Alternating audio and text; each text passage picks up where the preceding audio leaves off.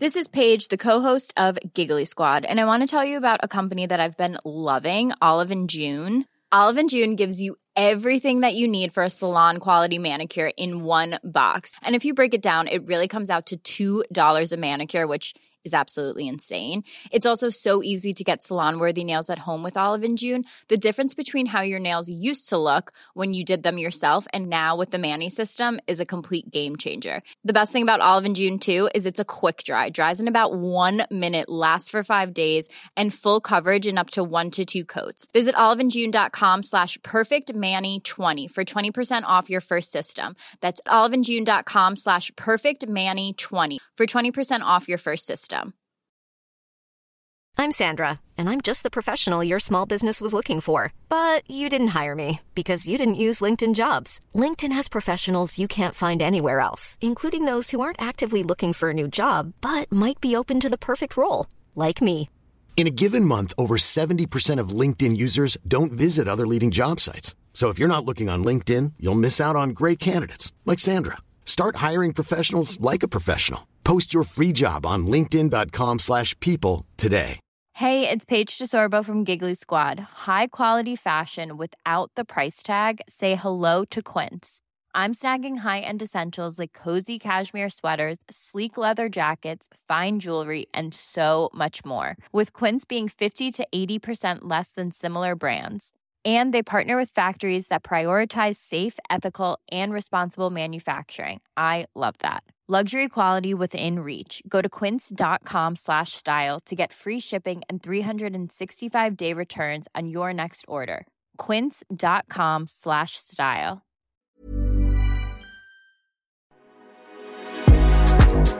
Hey everyone, welcome along to the wrap-up episode for Series 3 of the High Performance Podcast. These are always good fun actually. Damian and myself, we just sit, we chat, we reminisce, because I think it's really important you understand that as much as these podcasts are us helping you go on a high performance journey, it's exactly the same for us as well. And today Damian's come up with a really nice idea that we're going to look at 5 stages of successful change. Dream, leap, fight, climb, and arrive. So welcome to the Series 3 wrap-up of the High Performance Podcast. Well, here we are then, the final episode of Series 3. It's amazing to think we've got here so quickly. Hey, Damian. Hey, Jake. Yeah, I was thinking that a lot of people get in touch with me and talk about how do they make changes in their own lives and how long is it likely to take. And I was thinking that if we introduce them to the work of Joseph Campbell, he's one of my heroes. Joseph Campbell is a sociologist, and at the start of the 20th century, he spent 20, 30 years travelling the most diverse cultures on the planet, asking, what do we have in common? And what he found is one of the common traits of all human beings is how we deal with change. And he identified 5 stages from it. Now, people that might be interested in Joseph Campbell's work, he wrote a famous book called The Hero with 1,000 Faces. You might want to explore that, but if you want an easier guide to it, one of Joseph Campbell's most famous students was George Lucas. So anyone that's seen any of the Star Wars films will know what the 5 stages are as well. And these 5 stages are, we go for the dream stage, we then go to leap stage, where we have to make a commitment and go off on our journey. Then we get into the fight stage, where we experience difficulties. And then we start to see seeds of progress emerge. And then finally we get to the arrival bit where we achieve our objectives. And I was figuring that if we use these 5 stages, it might be a really handy guide for anyone listening today to be able to plot where they are on the journey of making change happen in their own lives, on their own journey to high performance. Yeah. It's a really nice idea actually, because a lot of the things that people tell us are that before listening to the podcast, they weren't even doing the things that they're doing now, or they've wanted to do something all their lives, and it's listening to this podcast that then means they suddenly make a decision, take a leap, make a change. So I think it's a really sort of vital tool for people to think, well, okay, I did that change a few weeks ago or a few months ago. Where do I sit now? Yeah, that's great. Yeah, I think it's like almost having a sat-nav or a map of your journey. And I think that's often quite helpful, that when you can orientate yourself and understand, well, where am I on this stage? If we say, like when we meet the fight stage, rather than see it as a sign that we're on the wrong path, if you can recognise, well, actually, it's a sign that I'm moving in the right direction, because these obstacles are part of the journey rather than something to be avoided or feared. it can keep your morale high at times when it's being tested. Right, well, let's crack on with it then. I'm looking forward to this. As always, a mention for Lotus Cars. I'm sure those of you that have listened to the podcast since Series 1 know that Lotus were there at the very beginning. They're our founding partner, and we are so proud that for the past 3 series, they've been alongside us. You can find them on social media at Lotus Cars. They are the epitome of high performance. Their cars are incredible. The people there are amazing. So everyone at Lotus Cars, and I know that lots of you at the factory in Hethel, just outside Norwich, down the road from my house, are listening to the podcast. So we're so thankful and grateful that you decided to be part of our journey. Well, let's start then on the dream stage. And we're going to start with a clip from the first ever black Springbok captain, Siya Kolisi. Now, before we hear the clip, Damian, I did make a brief mention of this on the episode where we heard from him, but let's just delve a bit deeper. You were relentless. We talk about relentlessness on the podcast. You were relentless at trying to get Siya Kolisi for this pod, so well done. Yeah, no, thank you. I was really chuffed when we got him. I know that I've got a friend called Tom that works at the Stormers out in Cape Town, and Tom had frequently told me just about how powerful Siya was as a cultural architect at the club, in terms of just how kind he was, how decent, and what like a real rare quality that you might associate with a bear of a man like Siya was that Tom had told me that he was the best hugger in the world.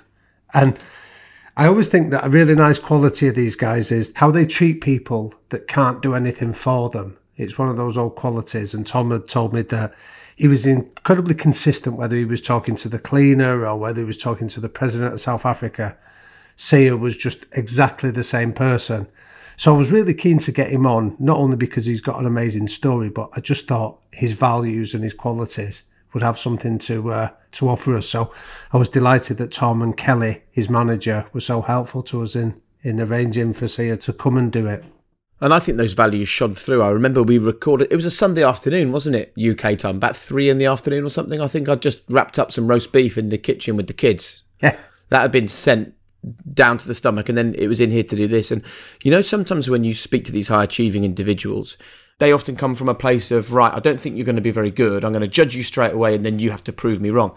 He wasn't like that. It felt like, you know, he sat down, didn't he? He was in his living room, he got his computer going. Obviously we had a few sound issues, his kids were coming in and out, but he just sort of exuded warmth, and I felt really comfortable really quickly talking to a World Cup winning rugby captain. And those people can be imposing at times, but I didn't sense that at all from him. No, definitely not. And again, a nice coda to the end of our interview was that when it came out last week, I got a lovely message off Siya himself just to say thank you for having him on. He said that the feedback he's had has been the best that he's ever received for an interview. And again, I think it speaks volumes for him that he came back and thanked us for giving him a platform to share his story, which again is entirely consistent with that impression that you got and that I felt as well when we sat down with him. Well, let's do it then. Let's start our 5 stages of successful change. And we're going to start with the dream stage, as Damian's already explained. And this is a clip from Siya Kolisi in that dream stage, having those big dreams. Just have a dream, believe in it, and work as hard as you can. Don't let family members or anybody who couldn't achieve their dreams or live their dreams tell you that you can't make it. You're the only person that can fight and believe in your dream, and nobody will believe in your dream more than you do. You just gotta be willing to fight, man, with everything you can to make whatever it is that you wanna be. See, Damian, I think this is absolutely the crux of everything. For a start, right, if you haven't got the dream, the next 4 stages are never going to follow. The journey is never going to come because you have got to have the dream about where you want that journey to take you. I think the other really crucial thing from my perspective for anyone listening to this is that there's absolutely no benefit to thinking that your dream is not going to happen, that you're never going to get to where you want to go. Like, of course it might not happen, but thinking you will get there gives you so much more power than thinking that you won't. And that's almost like the first thing that I feel people have to understand in the dream stage is don't be ashamed or shy of having that dream. Absolutely, because the emotion that when you're tied into a dream that comes with that powerful emotion of why you want it, and it's basically going back and asking that question, well, why do I want this? And it might be, I want to give a better life for my family, I want to have the the freedom of having choices, or I want to experience all these things. These are all really powerful emotions that start to propel us forward. I mean, I often think that Sia clip reminds me of that quote from the Stone Roses that I think it was Ian Brown, the frontman, that said it, you know, it's not where you're from, it's where you're at that really counts. And I like that idea that, you know, a guy that came from such crushing poverty of the townships, like what Sia did, demonstrates that you don't need to be surrounded by wealth and riches and contact lists to be able to have a dream, you know, and know where you want to go to and know that you want something better than what you have today.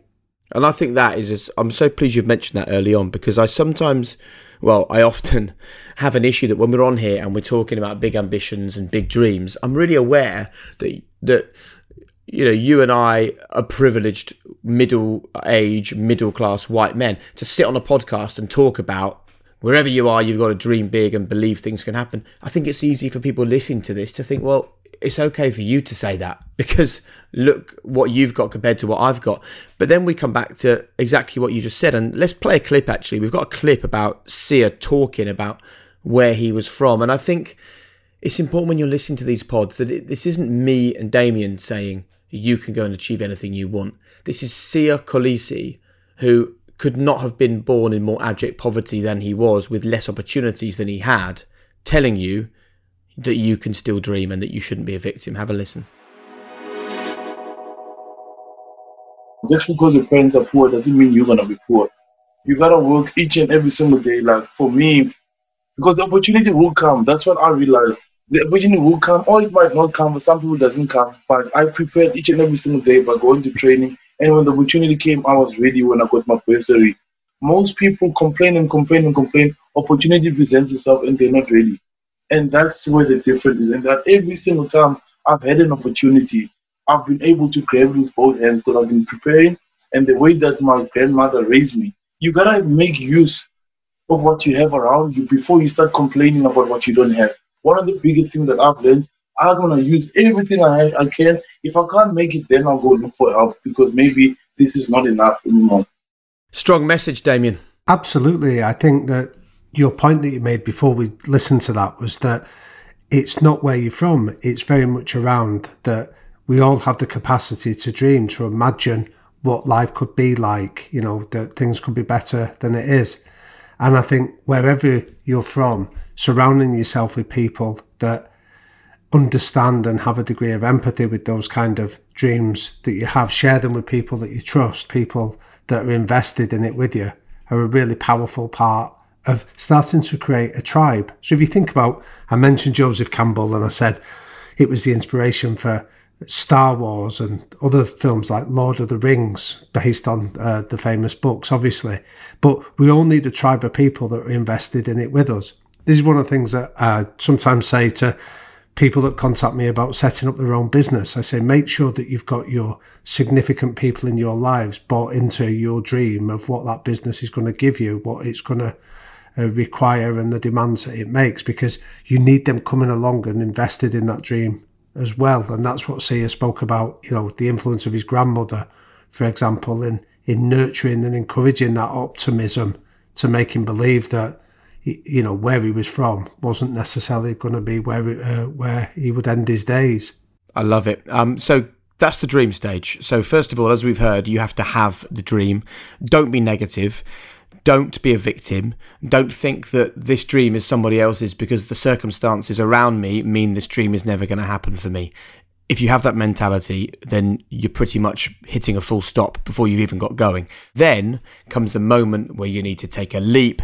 And that is the moment that we hear from the former Liverpool captain and the current Rangers manager, Steven Gerrard.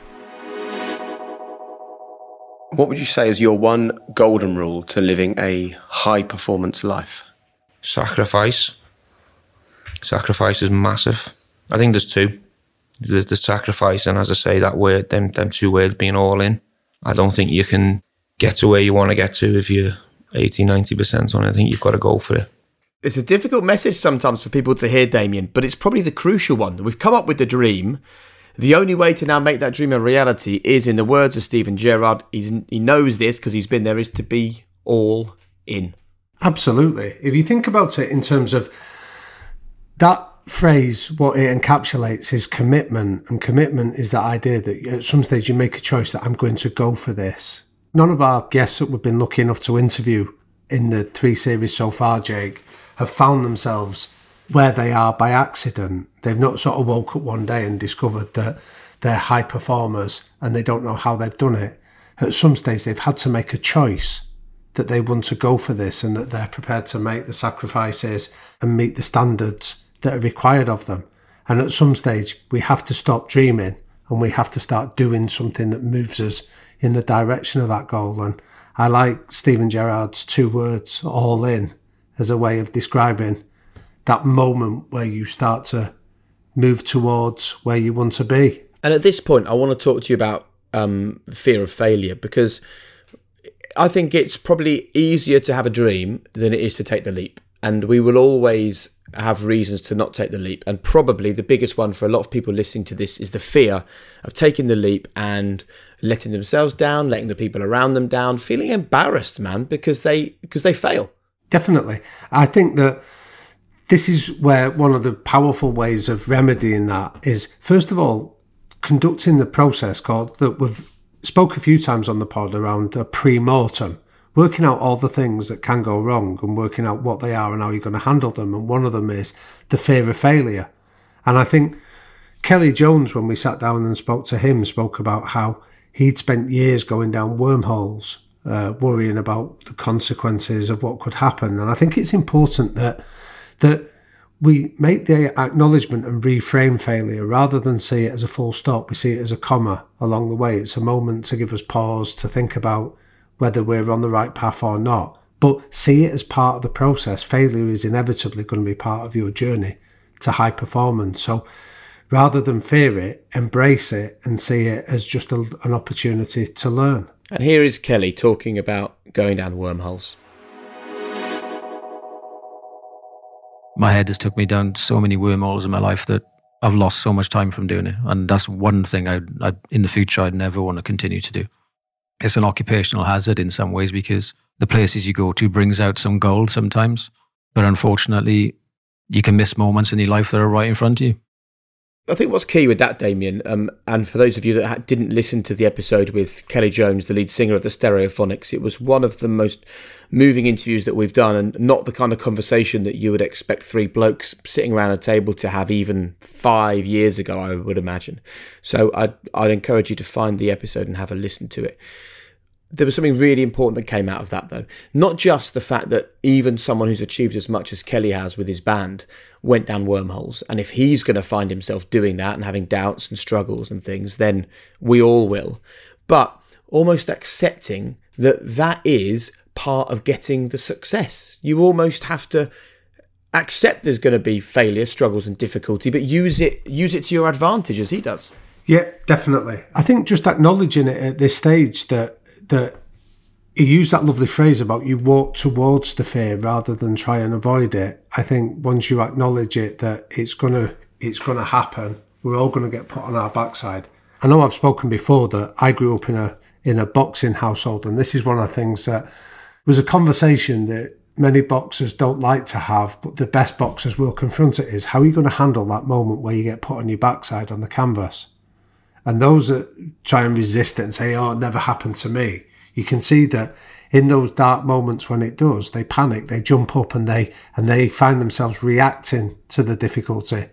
Those that embrace it and think about how they're going to handle, they respond in the moment. You'll often see they're calmer in the way that they give themselves a few moments to compose themselves. They'll take a knee and they use the 8-second count to their advantage. I like using that analogy to think about how are you going to handle those moments where you get put on your backside. If you fear it, you don't know how you're going to respond in the moment. If you prepare for it, you can actually deal with it in an elegant, calm, graceful manner. It's that Mike Tyson quote, isn't it? Yeah, everyone's got a plan until you get punched in the face. Exactly. and I think you're right. If you anticipate how you're going to handle that getting punched in the face, it gives you the chance of then continuing to leap and move towards the destination you want to get to. So, have the dream, Don't be negative about your dream. Don't be a victim. Don't imagine that dream isn't for you. And then once you've got the dream, you have to take the leap. You have to take the leap knowing that there is going to be failure, there is going to be struggle. But if you go all in and you use the struggle and the challenges as positives, and you have a plan for when you get punched in the face, you're then on the journey. But it's not over yet, because now we enter the fight stage, and we're going to hear from a man who did fight. He fought as a Gurkha, he fought as a special forces operative, and then he fought to climb the biggest and scariest mountains in the world faster than anybody else. Nims Purja joined us on Series 3 of the pod, and if we're talking about fight, he's the perfect man to hear from. I always believe that if you want to be the best in the world, you shouldn't have any excuses. And I always believe that, excuses are for losers. Have you heard any person who has won make any excuses? No. And I didn't want to fall in that category. That is as simple as that, Even maybe when I fail to, summit a mountain, I will probably come with the excuses. But then I made that excuses because I failed it. And I don't want to fall in that category. You lose, you lose. So it's very simple for me. The eye-opener for me on that clip, Damian, and that episode with Nims, was that he readily said that when I'm making excuses, that's when I know I failed. Because I think one of the things for me is I'm never really sure when I am doing well or not doing very well. And since interviewing Nims, I've reframed my thinking to, if I find little excuses coming in, if I'm making excuses for the things that aren't going very well, that is when I know I'm on the wrong path. Yeah, definitely, Jake. I think if there's three words that sum up so many of our interviews, it's fault versus responsibility. And I think controlling our language and recognising that where our language betrays our thinking, that if you find yourself pointing the finger and looking at why it wasn't my fault, these people let me down, why this didn't work, we've already started to accept the possibility that this is the end of our journey and that we've found a reason to justify it, and it protects our ego that I failed but it wasn't my fault. Ryan Reynolds here from Mint Mobile. With the price of just about everything going up during inflation, we thought we'd bring our prices down. So to help us, we brought in a reverse auctioneer, which is apparently a thing. Mint Mobile Unlimited Premium Wireless. How to get 30, 30, how to get 30, how to get 20, 20, 20, how to get 20, 20, how to get 15, 15, 15, 15, just $15 a month? Sold! Give it a try at mintmobile.com/switch. $45 up front for 3 months plus taxes and fees. Promo rate for new customers for limited time. Unlimited more than 40 gigabytes per month. Slows full terms at mintmobile.com. I'm Sandra, and I'm just the professional your small business was looking for. But you didn't hire me because you didn't use LinkedIn Jobs. LinkedIn has professionals you can't find anywhere else, including those who aren't actively looking for a new job, but might be open to the perfect role, like me. In a given month, over 70% of LinkedIn users don't visit other leading job sites. So if you're not looking on LinkedIn, you'll miss out on great candidates like Sandra. Start hiring professionals like a professional. Post your free job on linkedin.com/people today. Planning for your next trip? Elevate your travel style with Quince. Quince has all the jet-setting essentials you'll want for your next getaway, like European linen, premium luggage options, buttery soft Italian leather bags, and so much more. And is all priced at 50 to 80% less than similar brands. Plus, Quince only works with factories that use safe and ethical manufacturing practices. Pack your bags with high-quality essentials you'll be wearing for vacations to come with Quince. Go to quince.com/pack for free shipping and 365-day returns. And that's the moment where the fight stage often ends up crippling so many people that are on their journey to high performance. I often think that if you relate it to, say, in football clubs, this is the moment where a football club sacks its head coach at the fight stage as soon as they experience difficulty, and they bring in somebody that takes you back to stage one and gets everyone excited. And then unless you fix the problems at this fight stage that you're going to experience, and you start to show patience and understanding and responsibility, you find yourself trapped in that cycle year after year after year. So understanding how powerful language is and not making excuses, but embracing complete responsibility is a really critical factor of getting through this fight stage. And I think this is an important message, particularly for young people listening to this, because as parents, we're both parents of young children. I I am daily concerned about whether I'm creating resilience in my kids. And I love the phrase that failure isn't the opposite of success, it's the journey to getting there. And I think that it's really important at this point, when we've talked about the dream and the leap and now you're fighting, is people have to expect that they're going to fight. Because all too often people go, right, this is my plan. And 2 or 3 weeks or 2 or 3 months later, they're struggling, they're fighting and they're failing. And they think, oh, whoops, I went down totally the wrong road. This isn't my plan at all. Well, it is your plan. And the fight is part of getting there. You're not on the wrong path. Yeah. So then they stop and go, right, I'm going to go 180 degrees in that direction. And then they fight in that direction as well because it's inevitable. So then they're suddenly lost and then they go nowhere. I know. It's like when you set yourself a New Year's resolution and people say, oh, you know, it's a new year, new you. And they've got all these plans about, say, wanting to lose weight and feel great in the summer on the holidays. And what we know is that like membership of diet clubs spikes in the first few weeks of January where people are desperate to go along and do it. But then membership falls off by approximately the same numbers by the second week of February. And that's because that's when you've got far enough into your journey, you've made the leap, and then you stumble and fall for the first time. And this is where people then start making excuses and go, oh, I can't lose weight. My mum and dad were fat, or I'm big boned, or, you know, and they start coming up with all kinds of ridiculous excuses to justify that they've fallen and it's not their fault. And I think exactly like you say, if we embrace it and see it that we will fall, but it's how we respond to those setbacks that give us the opportunity of keep progressing towards our dream. So don't be embarrassed by the failure. Don't avoid the failure. Don't think that the failure is actually failure. It isn't. And the other thing is, it's coming your way, as Matthew McConaughey so brilliantly explained when he joined us. Look, you got to have the dark to appreciate the light. You got to, I mean, the yin and the yang, you got to, I mean, we don't like the yellow and reds lights in our life, but damn, if most of the time they aren't something we need. So then goes back to your earlier question. Do we recognize what the lesson we got from them? Because yeah, all red lights and yellow lights do suck if we don't actually realize what we were supposed to learn. And if we don't realize what we're supposed to learn in the crises or hardships of life or things we don't get that we wanted, what do? Stuck on this little merry-go-round of nothing but green lights, running out of gas because life's for nothing but entertainment? Well, that sounds like a bunch of, you know what I mean? Where's the evolution? Where's the ascension? If you step in shit, and every time you step in shit, you pop up and scrape it off and keep running, and you come around the track again, you step in shit again. So the loophole is, I think I'm going to not just scrape the shit off my boots right now and keep running. I'm actually going to turn around and go, why do I keep stepping in that pile of shit? So I'm going to recognize it. So next time I come around the bend, I can go around it, I can hop over it, or, you know, find another path. So create a yellow light or red light to go. That's the time where you go, why am I stepping in that shit? That's the self-imposed red or yellow light. Or you say, when we talk about taking risk, to realize what the lesson is, the self-imposed yellow and red light, to go, wait a minute, let me take a pause here. What am I supposed to learn from this? And if you do that, that yellow and red then becomes green. So that conversation, Damian, moved us even further down the road of talking about excuses, because it's not just like making excuses is a bad thing and you shouldn't do it. What Matthew is basically saying is making excuses removes the learning.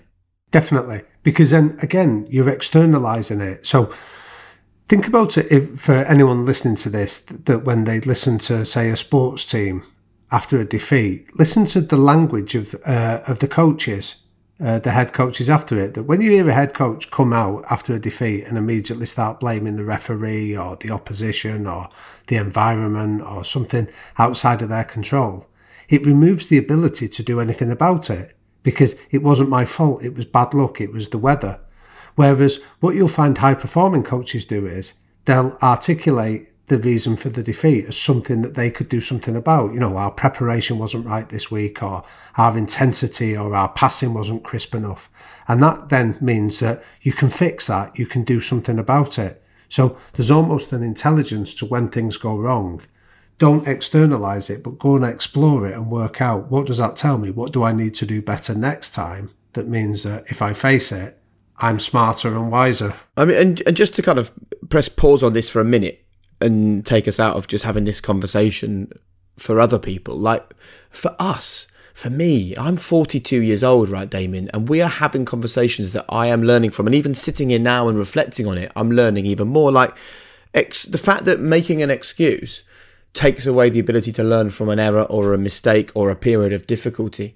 I had not considered that until the age I'm at now. I just kind of assumed, as a lot of people do, that excuses are part of life. You're not in control of excuses. Something goes wrong, you look for the excuse. That's what you do. Like, that's the way it works. Yeah, exactly. Suddenly, that's not the way it works. Well, I'll give you a personal example. Again, we're on a journey with the podcast, and a lot of my preparation is I like reading about our guests that we're going to do, and then I'll scribble some themes, and then I like to sort of turn up and just listen to them and then go wherever the interview takes us. And then when we sat with Steven Gerrard, I said to you afterwards, I felt I'd let myself down because I sort of stumbled over some of my questions and I wasn't asking them as well as I felt I could have done. So rather than sort of blame any other factor for that, I wanted to take Matthew McConaughey's advice and explore what happened there. And I felt that I was underprepared a little bit in terms of being able to articulate what I wanted to get to.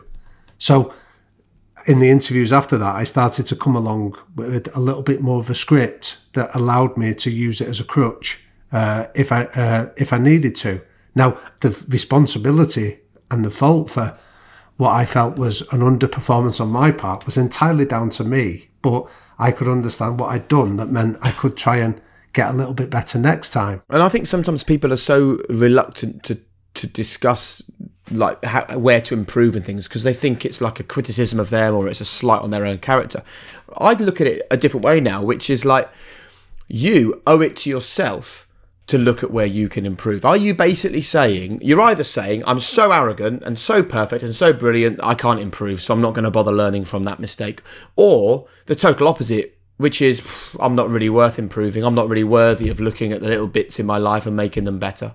Which again comes back to who the people you surround yourself are, Jake. So I think surrounding yourself with people at that early stage of the dream process that are invested in your dream and care about it and understand your journey mean that when they come and say to you, you could get better at that, or you can talk to them about how do I improve on this, they're invested in your success with you, and they're therefore going to give you something honest and hopefully useful that you can take away and apply to it. So where you seek your validation becomes really important. It shouldn't be done on social media or to the masses. It should be done just internally with a group of people that you trust, that have got your best interests at heart.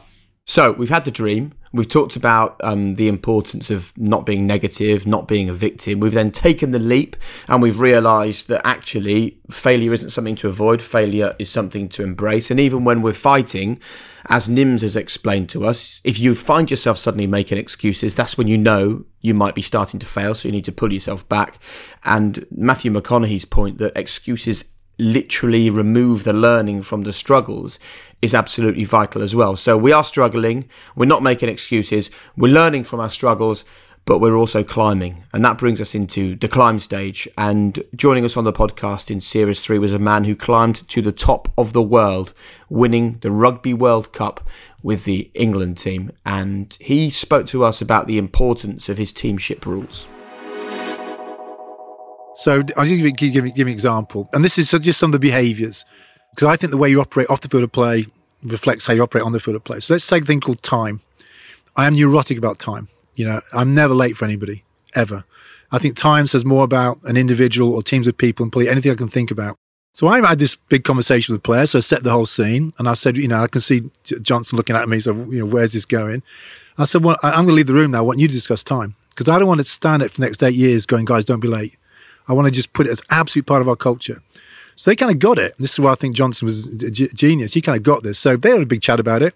He came back to me in a bit of paper, said, you know, we get what you're saying. So we're going to say time is 10 minutes early. So if you call a meeting to start at 9 o'clock tomorrow morning, we'll be in the room at 8:50. And the key thing about this teamship rule, Jake, you can only become a teamship rule if you get 100% agreement. And I then read it, that's it. And then we think of a name. We called it Lombardi time, after Vince Lombardi, a famous American football coach. You meet and you'll meet these players, just meet any England rugby players, go Lombardi time, and they'll go 10 minutes early. That was a real pleasure to be invited to Sir Clive Woodward's garden to sit and talk about it. And actually, of all of the podcast episodes this series, teamship rules is one that I keep on having repeated back to me on social media. It really resonated with people, I think, because it's easy to understand, you know? Yeah. And it can be translated to anyone's life in any situation.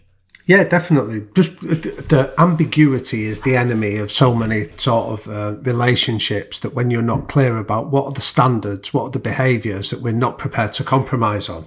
And I think then when you start to spot them, like Clive's example there of if timekeeping is a standard, it isn't just the timekeeping, it's what it says. It's about your respect for other people. It's about your preparation. And again, it's about your commitment that you've said you'll be there, so you show up on time. Now, all of those attributes of respect, humility and commitment, do we feel that when that last minute of the 2003 World Cup final was under pressure, those characteristics helped them perform at that moment? Absolutely. So I think the progress bit, the climb bit, is about where you start spotting the behaviours in action and start to recognise them happening, and that you can therefore catch people in and acknowledge that they're demonstrating exactly what you do stand for in your culture. And we actually heard from Dylan Hartley, didn't we? And it's worth just listening to this. I know that Dylan didn't join us on this episode of the podcast, but we thought it was really interesting to hear a different take on creating a winning culture, particularly in rugby. The team is the teams. It's not the manager's team. There's on-field stuff that is kind of shared and sometimes dictated by coaches. But culturally, I think the team runs itself. I think the best cultures are the ones that you feel. You walk in, it sounds kind of almost cliche, but you see it and you smell it, and you know. When you walk in that changing room or you go onto that training field, you know what's expected. So this is an important one, isn't it, Damian? Because I think quite often, and I certainly had this feeling before creating this podcast, I thought that culture was not something that you could see and you could feel. You kind of had a good one or a bad one. Yeah, and I think what's been fascinating and where we've been lucky in the whole of the series that we've done is, like that example with Dylan, we're seeing we're seeing so many different perspectives. So we've heard in this bit here about the head coach, the guy who's setting the tone for the culture, and then we're hearing the players that are then embracing it and taking it on. And I think this is a really important point, that when we talk about culture, it can be a powerful competitive advantage, but I think we need to get away from the idea that cultures are good or bad, toxic or high performing. I think there are types of culture. And what the research tells us is the most successful type of cultures are what we call commitment cultures. And these are where you have really clearly defined behaviours and a really clearly defined sense of mission, where we're heading.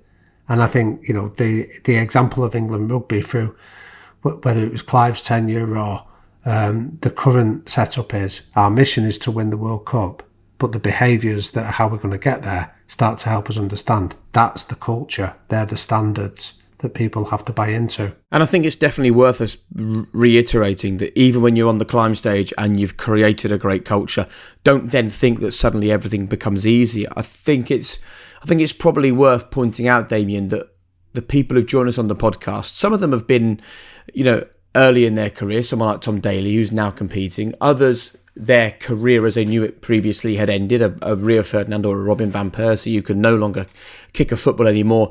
Others, like Sir Clive Woodward or Mauricio Pochettino or Ole Gunnar Solskjaer, they're older, but they're still fully engaged in creating cultures at the moment.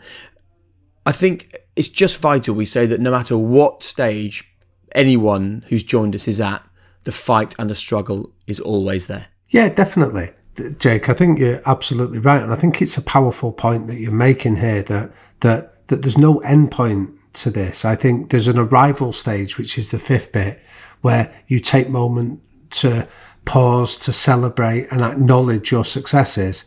But that's not the end point. That's where you simply acknowledge it and then start to plan again. You go back to stage one, which is you start to dream again. What's next? Where are we going to based on this next stage of the mountain? Okay, so then we arrive. Or do we ever actually arrive, Damian? As I say, I think it's that moment where you take pause to celebrate. I think the moment of a celebration or an acknowledgement of what you've achieved is really important. I think because it allows you to draw an end to that stage before you start to plan again, and the whole process just regenerates itself. So I think you have a look at cultures that don't sustain themselves, teams that maybe burn brightly for a short period, and what you'll often find is that they don't renew themselves. There's that phrase that when you're at the top of the mountain, you have to start looking for the next mountain to conquer. And I think it's teams that sort of self-satisfied, pat themselves on the back and think they can just repeat it without embracing the same stages of the journey are the ones that burn brightly for a short time but don't sustain success. Well, you're going to hear two clips now. The final two clips we've got for this review episode. You're going to hear Steph Houghton, the England football captain, talking about the importance of enjoying experiences. And then the Hollywood actor Matthew McConaughey again explaining that there is no yet. That was a moment where I was like, right, okay, just enjoy every single minute, Steph. No matter what the result is, like, you've prepared well. Your family's all coming down from the northeast to come and see you play. We're doing something after the game, whether we win or lose. I was like, right, okay, I kind of like relaxed a little bit more, which is probably one of the first times I've ever really done that. And I was like, I actually enjoyed the whole experience a little bit more. I think we're all chasing yet. And if we realize that we never are going to arrive, that's the point. There is no yet. It's always yet. And then if we can go, life's a verb. It's the process. Shit, that's as good as it gets. All right, I'm in. Life's a verb. By the way, the energy that man brought to this podcast is something that is going to live with me forevermore. You know, when we recorded that, Harriet was down on the floor of the study making notes. She just got out of the shower. I was so tempted to get the computer on FaceTime or Zoom, whatever we were using, and say, Matthew, there's my wife on the floor. But look, I think this is the most important message we're going to give people today, and I think it's the perfect way for this 5 stages of successful change to end, is that if you are waiting for that moment where you go, I've done it, then you are going to be waiting for a long time, because every single person we've spoken to, that moment doesn't arrive. Tyrone Mings was great talking about the fact that there is no arrival, but that's why whatever it is that people dream at the beginning, before they take the leap and they start fighting and climbing, it's got to be something they love. Because if it's not something that you love, and if you're only doing it for the arrival, then you're going to have a difficult time ahead.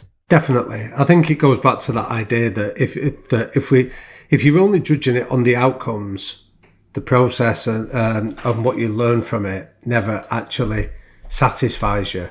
I think that we get caught up in our society of thinking that it's about material possessions and how much money we have in the bank, the car we're driving, the house we live in.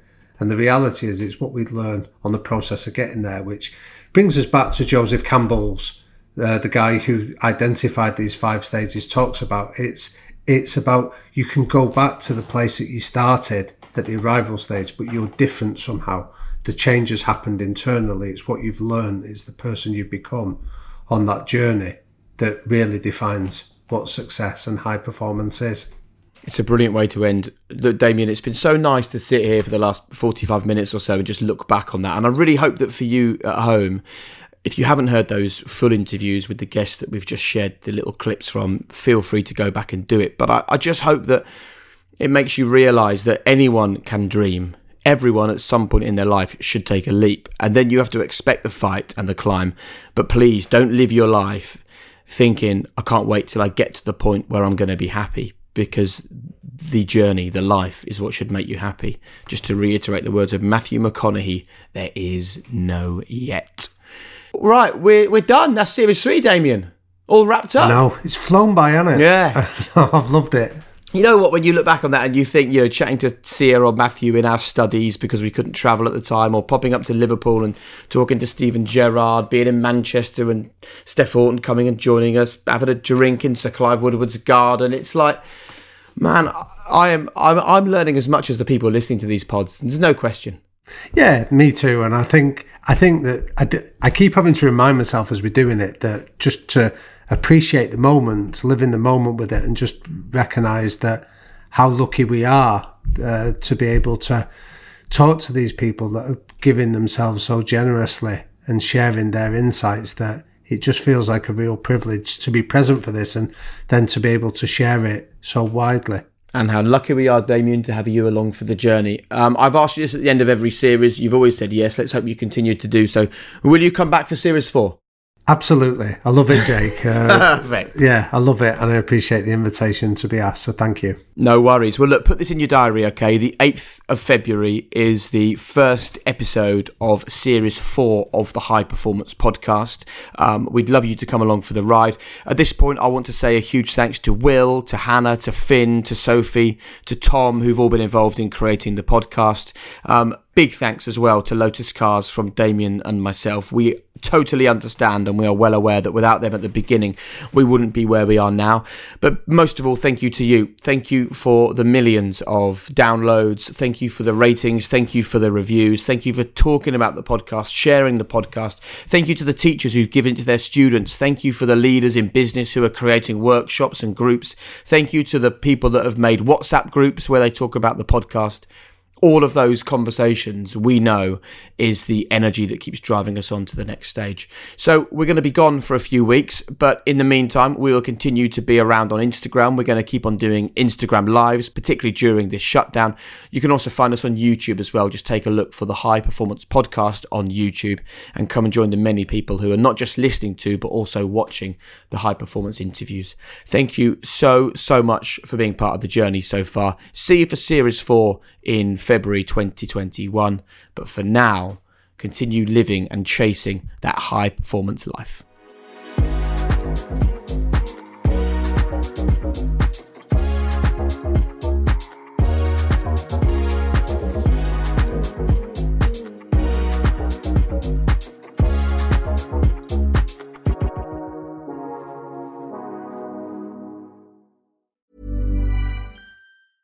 Even when we're on a budget, we still deserve nice things. Quince is a place to scoop up stunning high-end goods for 50 to 80% less than similar brands. They have buttery soft cashmere sweaters starting at $50, luxurious Italian leather bags, and so much more. Plus, Quince only works with factories that use safe, ethical, and responsible manufacturing. Get the high-end goods you'll love without the high price tag with Quince. Go to quince.com/style for free shipping and 365-day returns. Hey, it's Paige DeSorbo from Giggly Squad. High quality fashion without the price tag. Say hello to Quince. I'm snagging high-end essentials like cozy cashmere sweaters, sleek leather jackets, fine jewelry, and so much more. With Quince being 50 to 80% less than similar brands. And they partner with factories that prioritize safe, ethical, and responsible manufacturing. I love that. Luxury quality within reach. Go to quince.com/style to get free shipping and 365-day returns on your next order. Quince.com/style.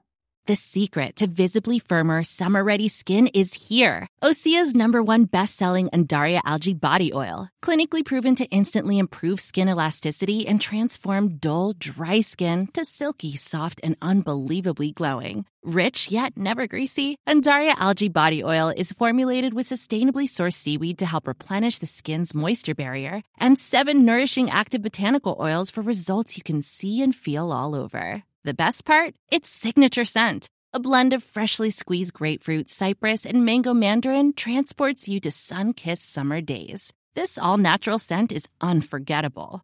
Everything Osea makes is clean, vegan, cruelty-free, and climate-neutral certified, so you never have to choose between your values and your best skin. Get healthy, glowing skin for summer with clean, vegan skincare from Osea. Get 10% off your first order site-wide with code GLOW at OseaMalibu.com. That's OSEAMalibu.com, code GLOW.